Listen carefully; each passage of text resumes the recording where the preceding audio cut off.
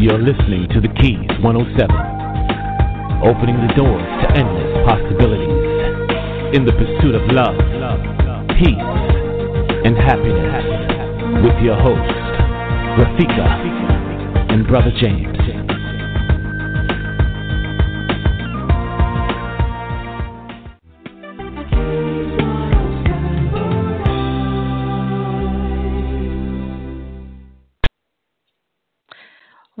Welcome to another episode of The Keys 107. We delve into different ways to open doors to endless possibilities in the pursuit of love, peace, and happiness. I am your host, Rafika. My co-host, Brother James, is here. Okay, well, Brother James might need to get his technology together.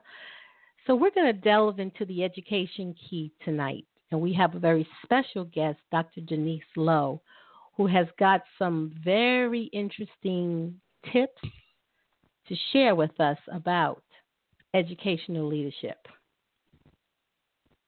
I think my co-host has joined us. Yes, I have, Rafika. Greetings to the Keys 107 networks, all our listings out there. This is an important key with dealing with education. And one definition of educate is to give intellectual, moral, and social instructions to someone, typically in a school, but it don't have to be in a school. It could be at your home. But tonight we're going to find out how do we lead educators to this particular understanding. So continue to tune in and take some notes and call in, ask a question or two, and let us enjoy what we're going to hear tonight from our very special guest. Okay, now before we bring Dr. Lowe in, we're going to jump to the healthy tip of the day. We just want to remind all of our listeners to get your pen and paper because class is in session. Call in 213-943-3618, 213-943-3618. Medea Allen, our organic soul chef, has a special message. Hold tight. The Keys 107 and RafikaCS.com present the Healthy Tip of the Day.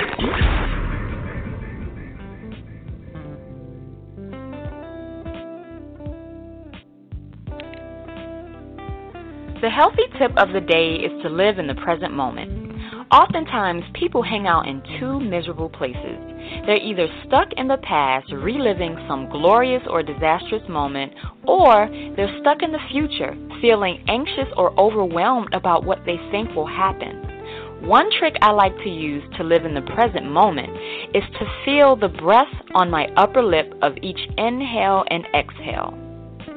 Focusing your attention on your breath, moment to moment, assists you with quieting your mind, letting go of obsessive thoughts about the past or the future, and allows you to more fully experience the amazing life that's unfolding for you right now.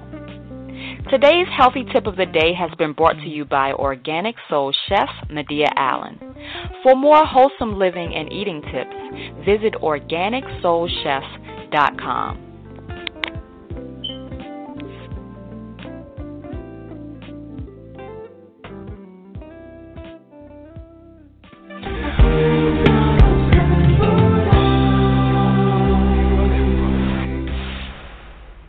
And as you know, we are working diligently on celebrating women who are doing it big.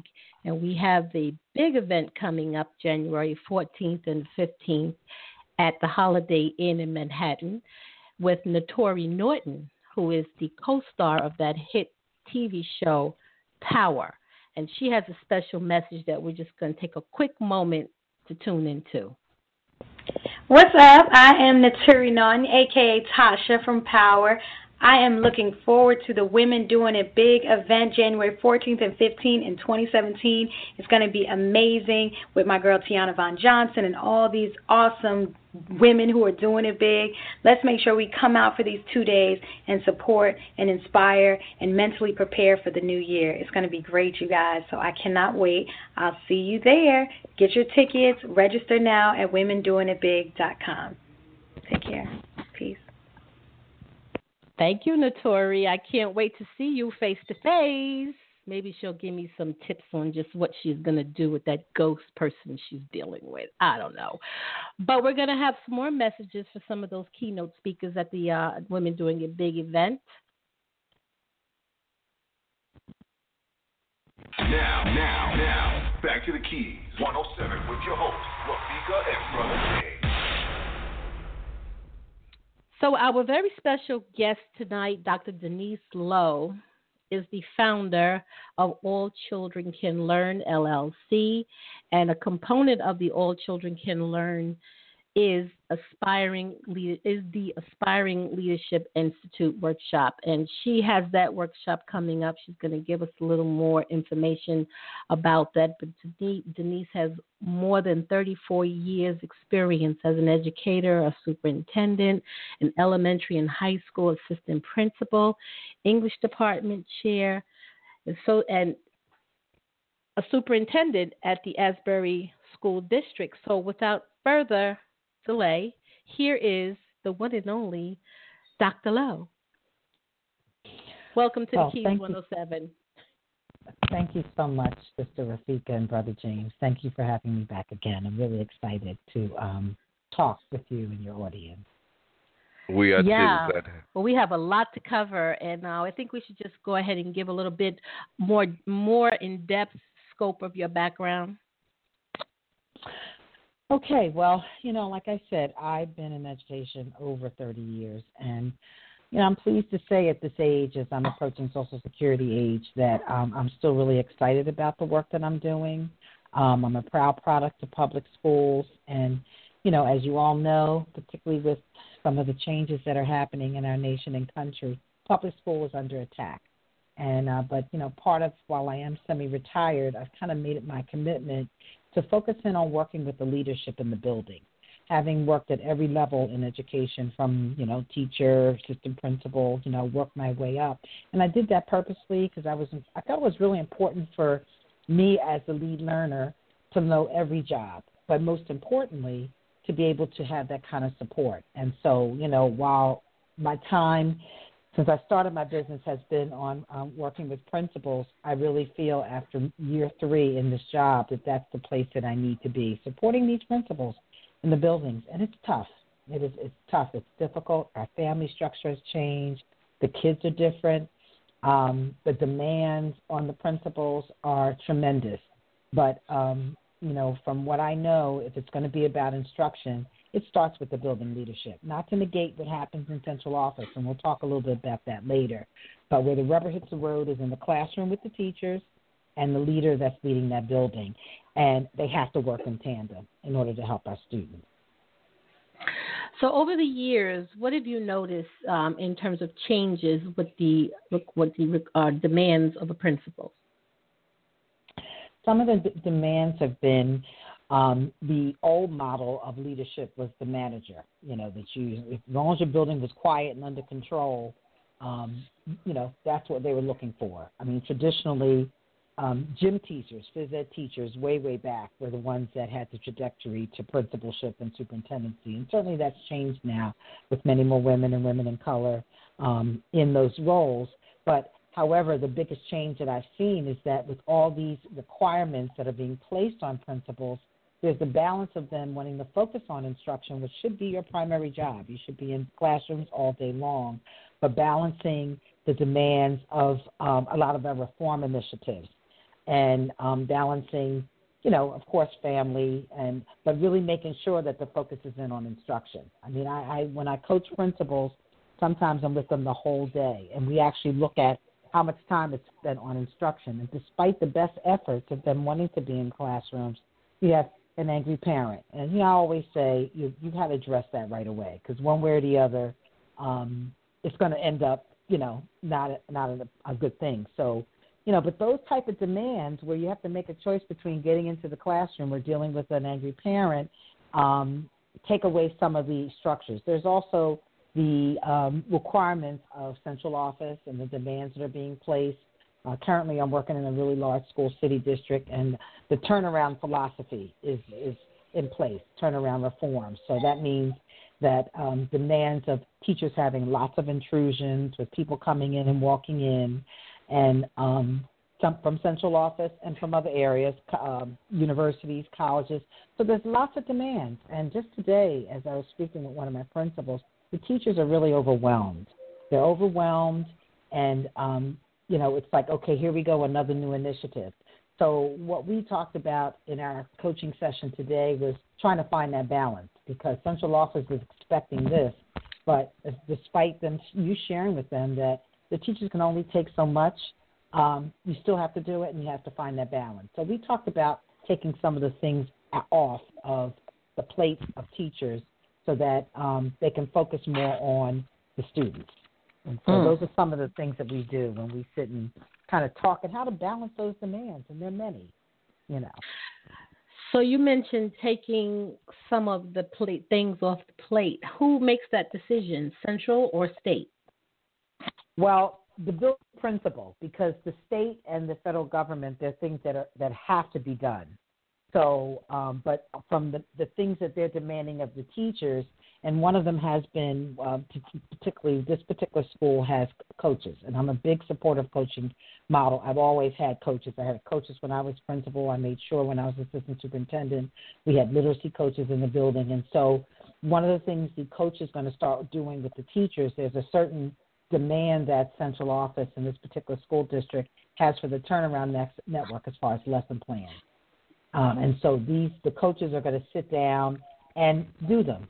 But, of course, give the teachers feedback. But that's one thing off their plate. They're going to get together in a grade and design the lesson plans based on the Common Core standards and the unit. So that was one thing, and the principal called me last week, this was last week when I was in, and said, when he mentioned that at a faculty meeting, you could just see the relief on the teachers' faces.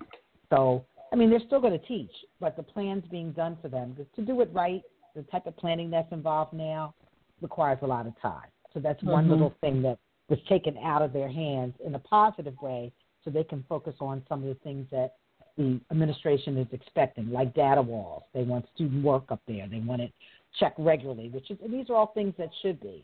They want word walls. So, it's a lot. And so when they come in, central office, these are the things they're expecting to see, and it takes a lot of time. So it's things that need to be done.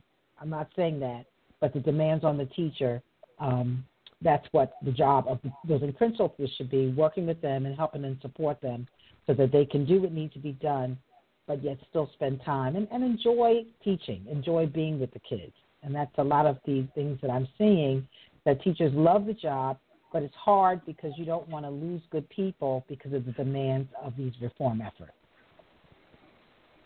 Oh, demands of reform efforts. Denise, that sounds so, whoa. There's a lot, but it's very demanding. It's very demanding. In this that I'm working in, the turnaround network, there's a huge binder that I've received that I've shared with the instructional coaches that are working with me that every teacher has, and it's 7 chapters of things that must be in the classroom. Now, don't get me wrong. These are things that are good. These are things that are good, but it's the level of frequency. And, the thing is, one of the principals shared with me today that they look at every school year as a lease, a 1-year lease, because in these turnaround networks, and this is all federally mandated, if you don't turn your school around in 3 years, the principal is removed. Now, what does that mean? What does that have? We all know the research is very clear and has not changed consistently over the last 20 years. It takes 3 to 5 years to improve instruction as a building principal, and then 7 to 10 to maintain it. So, you want to get off these lists, priority, focus, whatever level of low achievement is stated, but then you need to be there. If you get off the list and you move the principal, then you could be back on the list with 1 or 2 children on a test. You're starting over. To another status. So you're starting over again. And and then the 7 to 10 to maintain it. So you make the change, you put your things in place, you raise the level of student achievement, and then you move the principal or move the central office person that's supporting the principal. So those are some of when you say the reforms that impact, they go against the research, number one, but they also people aren't allowed the time to really move the building. I was principal at Phillips for 9 years. And, really by the 3rd and 4th year, I was good, but I still had room to grow. Year 7 or 8, we were cooking and moving. But as I said, but principals don't get that time anymore, and teachers don't get that time either, because there are a lot of movement within the building. So that's something else too, that teachers don't have the time to stay either in one building long enough to learn the culture and the support because of forced transfers. And this is in a large school city district, and they call it leveling. So in October, when they look at the enrollment, you start off the school year, and then you're in October, and the teachers move to another school because they have a greater need. And the movement could cause an environment of discomfort alone if you get used to people in this particular position, and then you get comfortable working with them, and maybe you have developed a plan, and then everything is moved around. Now you have to work around that new person in that position. Then and I think that starting all over, that's where the nut comes in. Yes, starting all over. So you're coming into the classroom in October, and I say October because that's usually when, and Sister Rafika, you've worked in school, so when they say leveling, kids come, kids go, and particularly in urban districts. So, you start with a class of 28, at the second week of school, you have 20. So this leveling is done and is needed because you want to make sure that you have, when schools have larger enrollment, they need more staff, but the movement of a teacher in October when the kids have formed and gelled and bonded with the class, or the class has to be split up because you don't have the numbers but another school does, and so now your class sizes have to be increased. So you go from 3 third-grade classes to 2. And so that kind of impact, while, yes, it is financial and it does make sense from a budgetary point of view, it's not good for kids and it's not good for teachers. Mm-hmm. We have some callers on the line. I just want to welcome them to the Keys 107. We are dealing with the education key, focusing on leadership with Dr. Denise Lowe. Anytime you want to talk, just to let you know, you have to press the number 1 on your keypad. And welcome to our guests in the chat room. And our chat room is open in our Facebook page as well. So just message us if you have something that you want to ask Dr. Lowe or weigh in. Some of you are just too shy to talk, and that's okay. Well, Rafika, I'm raising my hand. This is Brother James, and I want to say to you that I know that the demands for teachers and administrators is just overwhelming. And when I say that, as I'm listening to you, Denise, you're speaking from the standpoint of an instructional leader, and but we understand that even at that level, there is a great deal of pressure placed upon administrators, building administrators, to not only deal with the intellectual side and all the educational paradigms, but also to give a safe environment, deal with all the logistics that surrounds connecting the school to the community, and safety and health issues within the school itself. How do you see this playing out over the next couple of years with the strenuous instructional demand and the added safety, security demands that are placed upon building administrators? Well, how I see this placing out, we've all heard of No Child Left Behind. And last year, under our current administration, a bipartisan legislation was formed called ESEA, which is every student.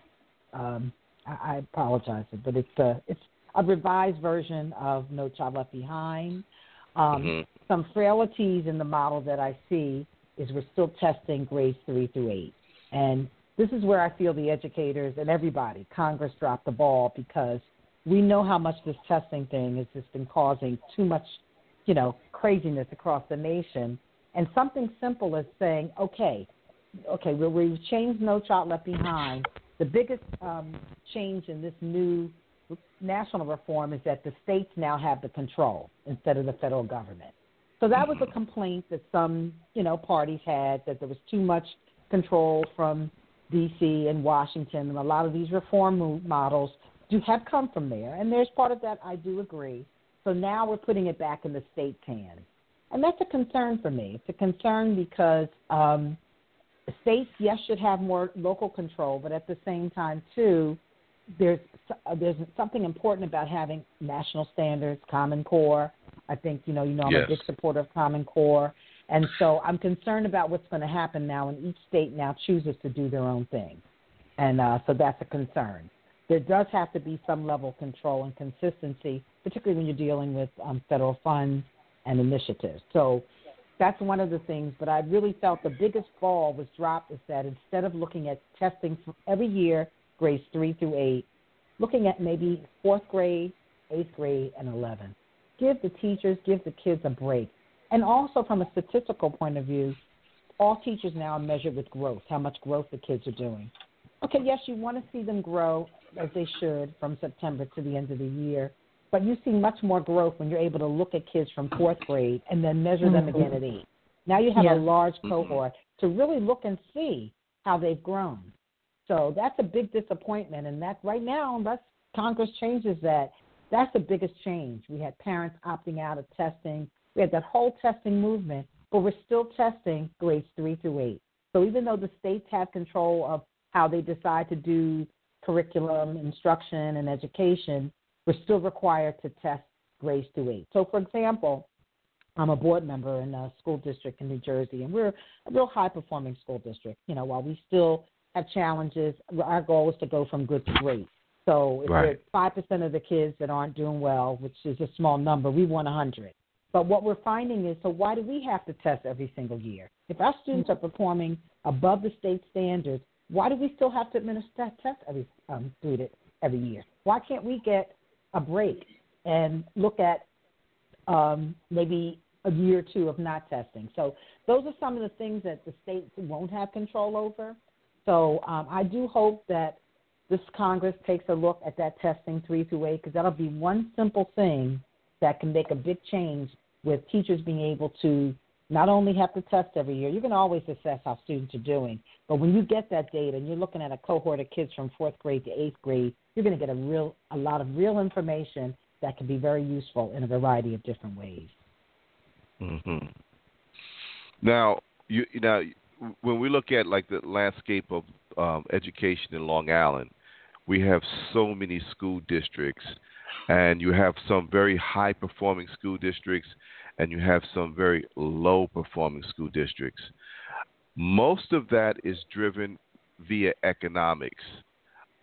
Is there something in the works that will level the playing field that all school districts are able to meet and exceed the state requirements? Because I don't think there has been one thus far. Is there anything in the pipeline? I'm not aware of any. And, over the years, I've spent a lot of time in New York and Long Island. It's not just New York and Long Island. The issues really do boil down to race and class and gender. Because, we know on Long Island, districts have been, we use that term, gerrymandered. I'll give you an example. Wheatley Heights, part of Wyandanch School District. There's certain parts of Garden City that are in Hempstead as opposed to being in Garden City. And that has to do with the property taxes and the wealth. So I don't see that changing because of the fact that, schools do sell homes and people move into certain areas because of the school district. Now, I'm not necessarily agreeing with you, but on Long Island, you still have a very segregated school system. And it runs across the geographic lines, so much so that gerrymandering has taken place so that certain communities do not ever interface with students. So I think years ago there was an attempt to do that, and the communities went wild. So while I think it's better to share resources, I think diversity is extremely important. I don't see that happening, not only in Long Island, but there are places in New Jersey and other states where that rigid structure of keeping certain groups away from others doesn't exist and won't exist in our lifetime. Well, I think that duplicates in all states, Denise. I think if we had callers on from different regions, they would confirm exactly what you're saying. And we do tonight. We do have callers from the West Coast. We have some from the Mid-Atlantic. We have some from the Northeast, and we have some from the Midwest on the line as we speak. So anytime they decide to chime in and maybe add to the conversation, we could hear what's going on in their areas as well. So we want to bring this back to leadership for another moment. And, Denise, you're welcome to come on the Keys anytime you want to and explore different areas of the education system, because I think we can do a series of shows on testing alone, because there's many levels of it. There's some emotional levels that the children go through. There's definitely an emotional level that the teacher goes through, and of course the building administrators as well. But let's bring it back to leadership, and I want to just talk a little bit about the Leadership Institute with your company and the upcoming event, which also definitely it aligns with what we're talking about with school leadership. Just to let our listeners know, we're not going off tangent here. No. So the event that I'm having on January 10th is a second Aspiring Leadership Institute, and with all the challenges that I've told you about and told our radio audience about, it's still important, and it's so much needed to have strong leadership in the buildings. And so as I'm winding down in my career, I'd like to start encouraging teachers to come up and take on some of these positions. While it is challenging, it's really, really very, very rewarding ultimately, because as the leader, you impact a lot of lives. I remember when my administrator asked me to come out of the classroom, I didn't want to go because, you love the kids. But he pretty much said to me, he said, think about what you've done with your small class of, I have a special ed class, self-contained class. Imagine what you could do with a school of 200, which was the school that I became teacher coordinator in. And so each time that opportunity presented itself, well, okay, now you're principal, you've got 500 students, and now you're superintendent. So you have 2,200 students you can influence. So leadership is still important and needed, and so that's what my Aspiring Institute is about, encouraging teachers, administrators who may be not looking to move up to come on and take on the challenge, because if there's ever a time, there's always a time that we really need strong leadership. So that's really the focus of the Institute. And so some of the things to kind of get back to what we talked about is January 10th. It's at the Westbury Community Center, and we have excellent presenters. We have Dr. Lorna Lewis, who's the superintendent of Smithfield Old Plainview School District, and Dr. Lewis is the consummate superintendent. She is currently the president of the BOCES superintendents. The superintendents elect their own officers, and she's also second in command for New York State NISCUS, which is the New York State Council of School Superintendents. So Dr. Lewis is just awesome, and so pleased to have her as part of our panel. The second presenter is Mr. Udis Budai. He's the assistant superintendent in Westbury School District, and he's a mover and shaker. He is someone who is on the watch, once again, committed to urban schooling, is really moving Westbury in a very positive direction, all about the kids. And all these leaders are all about the kids, because you have to be when you're in these roles. And then the third presenter or panelist is Adam Frankel. He's a principal that I worked with and hired when I was in Central Islip, and we pretty much moved on and up at the same time. But he's strong in curriculum, and as a building leader has taken on many challenges and has been very successful in increasing and improving student achievement. So we think this panel is going to talk about the why we need to change, the impact that administrators have on students' lives, your leadership path and how to get to it, and offer some opportunities for you to map out your future for the next 5 to 6 years. Where do you want to be? So that's overall the focus. Lunch is provided, and we're having it at the Westbury Community Center because they've done a renovation and a growth, and we want to, it all goes back to the community. So that's the setting for the second workshop. My first workshop was in Martha's Vineyard, and we will be continuing that again next summer. But I wanted to bring it to Long Island and then eventually to New Jersey. So people who are attending this workshop, are these teachers who are aspiring to be building administrators, or are these building administrators who want to improve their leadership skills? It's both. It's both. It's teachers who we want to, we'd like to say, come on in, and they're building administrators who'd like to say, you know what, I could use a little bit more support, or I'm also looking to move on to central office. So, and central office, or to the superintendency. So it's about where you are, building that capacity, and some awareness of what it takes and the kind of support that's needed to go to that next level. So, Denise, what do you think is the barrier for teachers who I think would make good building administrators because they have experience in the classroom and they have some ideas?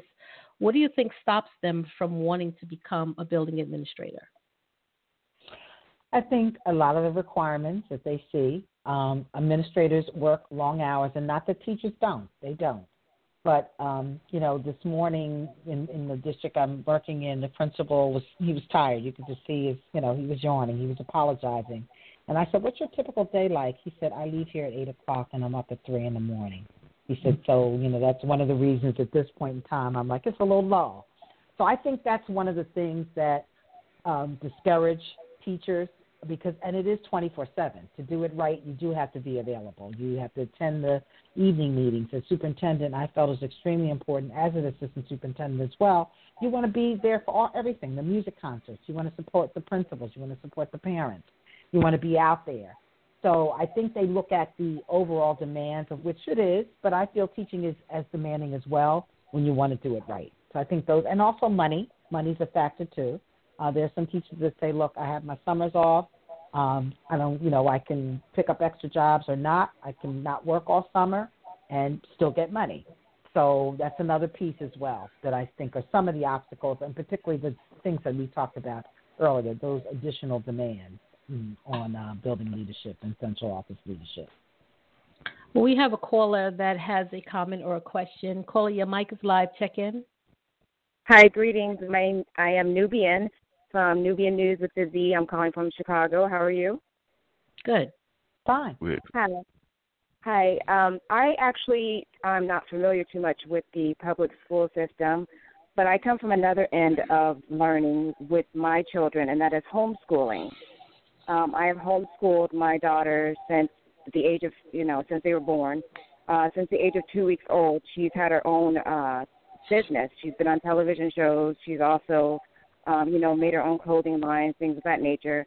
From the platform where my family teaches our children is that leadership starts in the home, and we can send our children to the schools all day, but the first teacher will always be the mother. That's why you see the child cry when you drop them off at preschool or kindergarten, because the first teacher is always the mother. And when we do, let's say, community events, even here throughout Chicago, our whole entire family is with us. So we not only bring example of the homeschooling to the platform, but example of how it was back in the day when our great-grandfathers and great-grandmothers, they all stayed together, because the Fords weren't able to go work for the Johnsons, and the Johnsons weren't able to go work for the Ingrams, for example. So even when we try to put my daughter in a regular public school, my daughters were bullied because we learned that the children get bullied at home, and then they bring that to school with them, and then it's not a platform for learning no longer. And then what we've learned throughout this journey is that no matter what we do at the end of the day, that the mother and whatever is learned in that household will always, like we will tell our children, don't do what you see me do, do as I say. But a child will always do what they see you do. So basically with my children, let's say I have a 6-year-old and a 14-year-old, and my children have their own business. They work with our family business as well as they run their own business, and we not only show them parent management skills, but principal skills and ethics skills, and even when they interact with other children, it's a different dynamic because you don't see that too much nowadays. But I also want to remind us that, yes, it's great for us to build outside in the different school systems, but the times are changing so much to where the children don't even see themselves inside the public school system. So automatically they are labeled with the different, ADHD or ADD symbols because of who they think they're not, because they look on the board and they don't see any pictures of themselves anywhere around, so that they're not interested. And then when they get home, they want to spend time with mom and dad, but they can't because mom and dad is giving them a $600 cell phone or $300 tennis shoes versus taking a walk with them along the park and having a peanut butter and jelly sandwich with them, which a child will appreciate more. Because we have to remember that a child is a direct descendant of us. And no matter what we tell our child not to do, our children are always going to do what they see us do, not what we tell them to do. So I just want to bring a different dynamic to the table And then just remind us that, learning starts in the home. No matter where we want to send our children off to, it's still going to come back from what they learned at home. And that's maybe something, even though a whole lot of parents, from what I understand, all across from Los Angeles to Florida to Chicago to Atlanta, everyone's even looking more into homeschooling. And when you are able to homeschool, then you're not only able to homeschool, but you're able to teach children about themselves and then learn about that child, because children come here with different talents and abilities too. So it's not that so much child sit down, be quiet, go somewhere anymore. It's what are you saying and what can you bring to the table to help us, to be a great family, to help us build community and build relationships with each other, because it's a whole different day now. Nubian, thank you so very much for your contributions. But I would say to you that it is wonderful that you bring that perspective, but we actually know that the majority of our children are attending the current public school system. And so parents have to be sort of re-educated how to assist, nurture, and support what's going on in the schools. It has to be a partnership. And so, Dr. Lowe, maybe we need to hear from you. How do you deal with the parents or encourage teachers and administrators to deal with parents to get them involved with the educational process of their children? Yes, and Nubia, I do applaud, you for that opportunity. I mean, homeschooling is, it's important, and it's a gift. But, as I said, my work in public schools over the 35 years, many parents have changed instructors. I'm going to tell you myself, I was a mommy administrator. I've been a mommy administrator for almost 28 years, and which that meant that, while I had a husband that stayed home and helped me, I had to work all the time. So unfortunately, I had to miss my son's getting his first little bus stop. I remember my assistant superintendent, I called her and I said, "Can I see my son just get that put on the bus so I can take the picture?" She said, "Take the picture, have your husband do it, because you got to be there greeting your own kindergartners." So there are choices that people have to make. But what I do see in the schools, that's one of the strands in the turnaround networks and all networks, parent and community engagement. And I can say the family structure has changed. When I grew up, I went home for lunch. My mother was working, but I went to a neighbor's house, and we actually had lunch. It was a group of us that walked. Those times have changed quite a bit. So part of the challenges that principals have are really engaging the parents. A lot of it is cultural. You have parents who culturally put their trust in the schools. They're working 24/7. We have to look at various ways to connect. I see lots of time and effort being placed on administrators, which they should, to bring parents in, family night, literacy night. Oftentimes they're not well attended because of a variety of different things. Parents are working, they're working at night, babysitting is a factor. So some of the things we've seen help provide babysitting, provide food. There's a program called FAST, Families and Students Together, where while the parents were in parent workshops, the kids were being taken care of. Younger children had babysitting, older children was going through tutoring. You'd have to look at Saturdays, Saturday programs that a parent may not be able to get there during the week, but what can we do on Saturday? And also using the internet and distance learning, to assist. Oftentimes in our schools, because, like I say, a lot of it is cultural, bring the parents in for ESL classes. There's a language barrier that exists, whether it's Spanish, Bengali, or the various languages that are present in the schools, and that also impacts, not that the parents don't care. I've never met a parent that does not care. They may not have the wherewithal. They may not have, they may be going through a substance issue. They may be incarcerated. We have grandmothers raising children because of a whole host of reasons. So that family structure, and it's just across the nation. And as a school board member in a highly affluent district, too, we've got the divorce rate high. We've got parents with beautiful homes that now have to downsize because the divorce has taken place or the families have to move. So the family structure has changed, and for a whole host of reasons, the economy. But we still know that it is important to bring the parents in. The research is still very clear, but we do have to think about different ways to do that. And those are some of the things that the administrators do. They do parent surveys. They ask the parents, what are some of the things that you need? And you'd be surprised. Sometimes it's basic needs. I need someone to help me with getting my credit score up so that I can get a house. So the surveys are done every year, and the administration looks at it and try to structure some of their parental involvement around that. PTOs, which, were thriving, and many of the schools I work with are non-existent. It's parent-teacher organization. You have the teachers. But they sit down and trying to find ways to bring the parents in. I found, too, when the child is very happy and successful in school, you have more parental involvement. As principal at Phillips, we did movie nights. We had the families, just something simple, bring them in, doing movies. We did family dances. And so, you've got to think of different ways. We did talent shows. We involved the kids. So when kids are happy and they're doing things they're happy in school, they want their parents to come in and see them. So those are some things that we found over the years to help get those parents in. But it is still really a challenge and a struggle. Not that they don't care, but because of sometimes it's basic needs. I have to work or I have to care for a parent or, there are a variety of different reasons, but not that they don't care. They're just not able to get in. And I understand that, and I thank you for that, because I look at sometimes parents who are incapable of providing what Nubian and her family is doing. And like you said, I applaud her as well, because, yes, we should all be able to do to educate our children in that way. But the case is that most of us can't. It's resources, it's time, it's having the ability, the capabilities to be able to do such in a manner in which our children could flourish.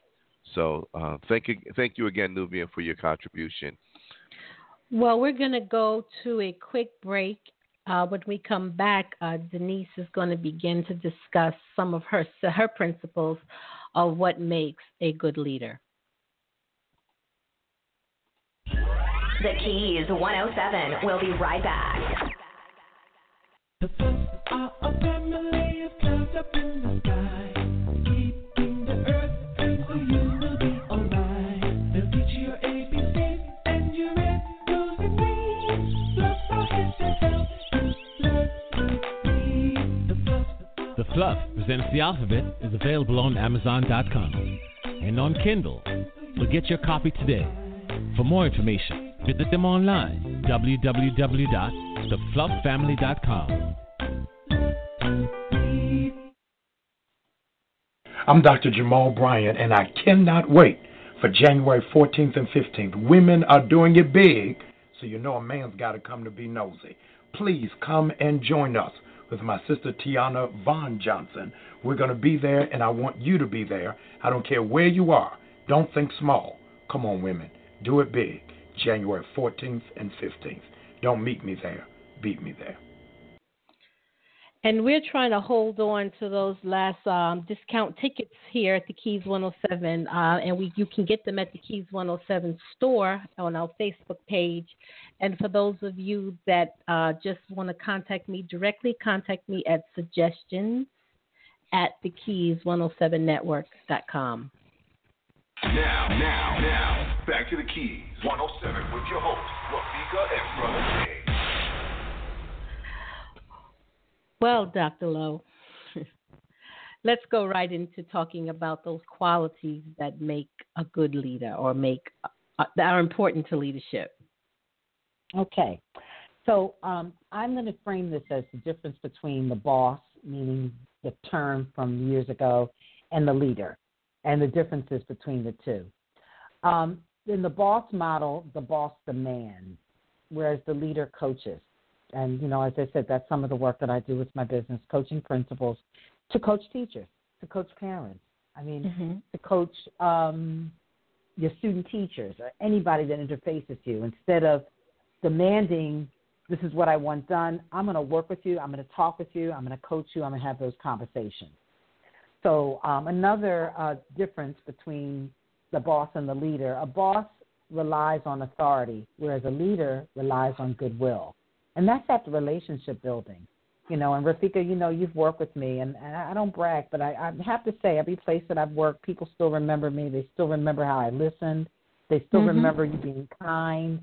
So many things with people in their personal lives that, you just touch.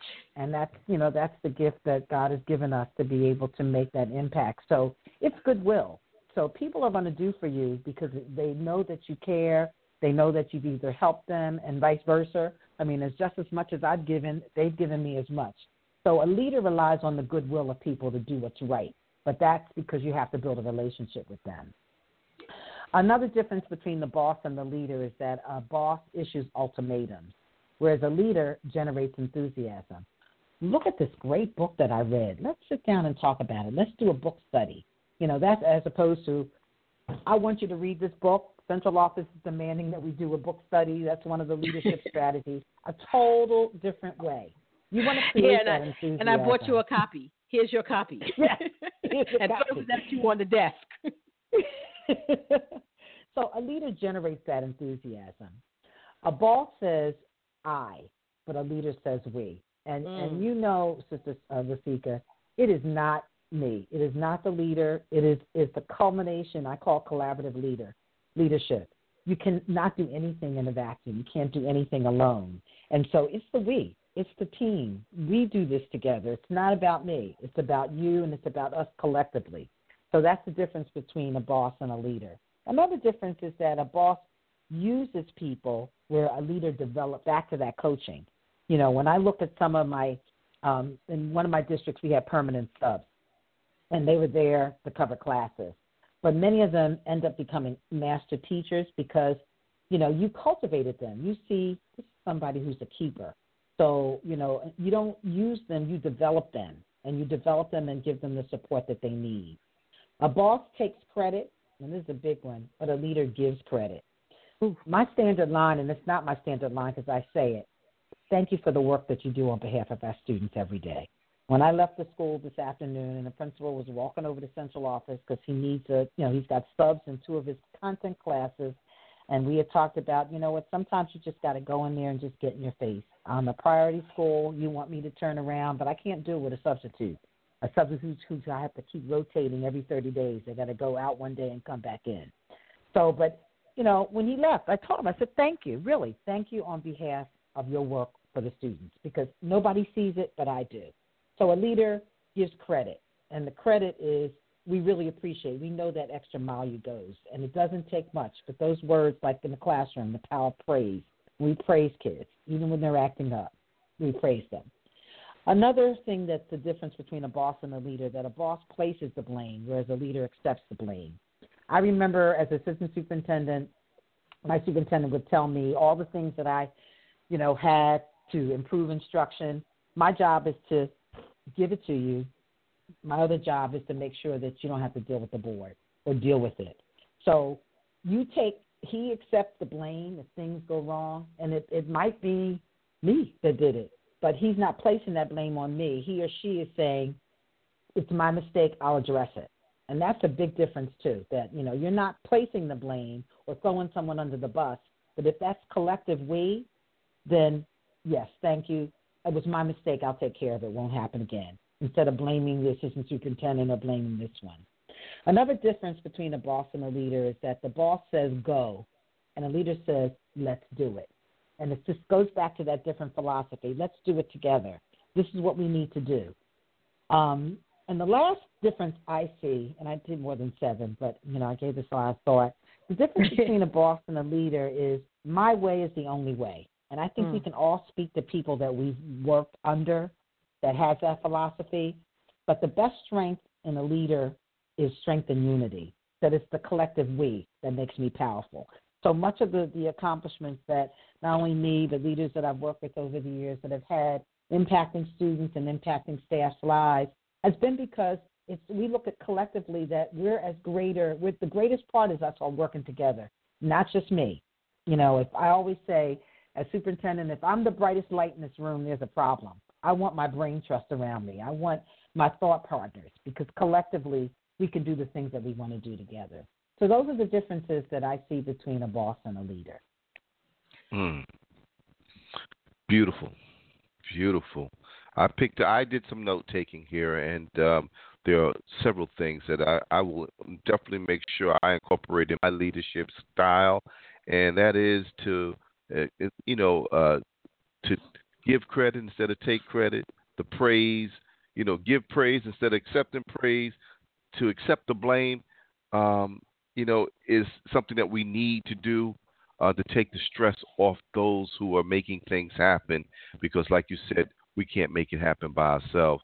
we only can make it happen with one another. So this is beautiful teaching, and hoping that those of you who are listening are taking notes and take this home and actually put it to work. Put it to work. So, Denise, how and when does a person define or identify their leadership style? Well, I'm going back to my workshop, but there are several leadership style inventories, and one that our participants will take part of will develop their own type of leadership.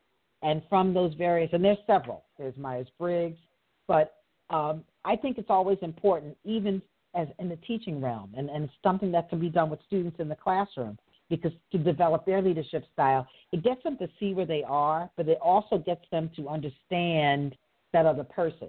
So now one of the activities we're going to do is called North, South, East, and West. And so it's an individual survey that determines your leadership style or direction. But then if I'm a North person and I hire a South person, that's actually a good thing because we'll balance off each other. Or if there's an East person, you get a greater understanding of where they're coming from so that you will work better together. So really determining your style of leadership, I think, is important. And knowing where you are, and it'll also help you cultivate leadership in others and be that coach, that I talked about earlier. If you walk into an environment as a leader and you haven't identified your leadership style, how effective can you be? That's a very interesting question. It's like you need to know who you are in order to grow, but at the same time, too, that's really a tough question, Mr. Rafika.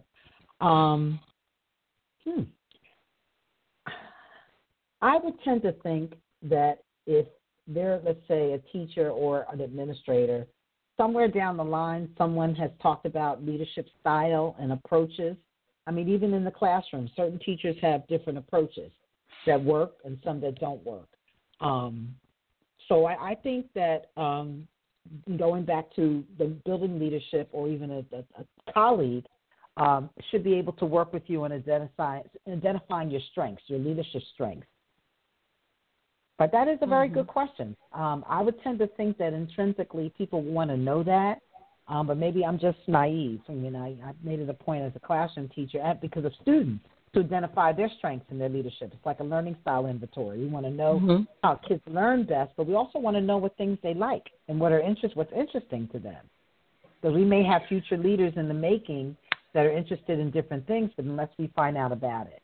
But my hopes would be that somewhere down the line, if you want to take on a classroom leadership position or any type of position, that you would take some time to learn your leadership style. But there's several out there. I just mentioned the one.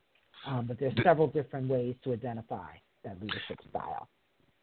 Dr. Lowe, do you believe that the Aspiring Leadership Institute could actually tailor workshops in the future geared towards teachers and administrators learning and identifying their leadership styles? Oh, yes, and that's an activity that we do. There is actually one portion of the workshop that is called Finding Your Leadership Style. And that's kind of how we end, because you end with that direction of this is who I am and finding the right fit in what you want to do and where you want to go. So that is something that we do as far as that's one segment of the activity. Okay. I think even for teachers, I remember one time I did a training in Long Island, and part of the training was teachers had to create a I can't remember what we call them now, web quest. And the first part of the web quest was they had to identify their pedagogy. So this was a college that had a teacher degree program. And I think maybe two of the teachers in that class that I was, of that group of teachers that I was training, did not have an outline, an idea, a perception of what their pedagogy was. And I was very shocked because I thought that was a given, but it wasn't a given in that environment. Yeah, that is surprising. I mean, this should be happening in teacher education. as teachers that in your college programs, that should be a big component of who you are as a classroom teacher, because that'll be significant in how you structure your classroom and how you lead your students. Yes, so we're getting ready to wrap up, and we have one more announcement about the upcoming Women Doing It Big. So, Denise, before you give out your contact information, I'm going to ask everybody that's on the call to stay there for a quick moment. Those of you who are tuning in online and are just a little bit shy, that's okay. We welcome you as well. The Keys 107. We'll be right back. Hey, what's up? It's your girl, Little Mo, and I can hardly wait. We kicking off 2017 all the way live. Women doing it big. Yes, January 14th, it all goes down. So get your tickets now. Lock in. WomenDoingItBig.com. Guess who's going to be there besides me? Yes, Tiana Von Johnson doesn't play no games when it comes to giving you the power. You want to do it big and you want to see her do it big? Yes, Notori Norton's going to be there. Tasha from Power. You want to ask her some secret questions behind the scenes? Hey, you want to get all up in her business? Well, come do it big. And if you think doing it big can't get any bigger, then I'm going to sing, yes! Yeah, no, I ain't going to hit that note right there, but I was just trying to let you know how you going to be screaming in the audience. Yeah, we already done went viral. We done broke the internet. So all those songs that broke the internet, I'm coming to sing up for you. Get your tickets now, because January 14th is going all the way down. New York City. Matter of fact, I want you to fly in for this. WomenDoingItBig.com. Now, back to the Keys 107 with your hosts, Rafika and Brother K. So, Denise, thank you so very much for spending this hour with us and our listeners here on the Keys 107 Network. And just to let everybody know that all of our shows are archived on iTunes at the Keys 107. You could listen to the playback in the Blog Talk at blogtalkradio.com. And you could hit us up on Facebook. I'm trying to figure out what that noise is. I figured it out. So, Denise, can you give out your contact information for everybody that wants to run to your workshop and find out what their leadership style is? Okay, yes. Like I said, the workshop is January 10th, 2017, from 9 to 3 at the Yes We Can Community Center, 141 Garden Street, Westbury, New York. And you can reach me on my website, allchildrencanlearn.llc.com, and my contact information is there as well. Everything is right there. In addition to, you can reach me out on Facebook, on my Denise Lowe page, or my Dr. Denise Lowe page, where this information will be posted as well. And if somebody was on the line or listening via the internet and they wanted to bring you into their school district, do you travel out of state? Yes, I do. There you go. So this is the Keys 107. I'm Rafika, and my co-host, Brother James. Are you still there, Brother James? I am absolutely here. Thank you. Good. Well, you've been listening to the Keys 107 Network, where we pursue love, peace, and happiness. And we ask everyone who has listened to the show today to let somebody else know, especially those who have children in school who are educators. Pass the word. Let them hear what Dr. Lowe had to say about leadership in schools. And do support her. If you're in the area, come by and support her. And we have tickets available for the Women Doing It Big, and we got a few left, so hit us up on Facebook. And if you like what you're listening today, like our Facebook page and send us a message at suggestions at thekeys107network.com. Good night. Thank you both. Good night. Thank you. Good night. Good night.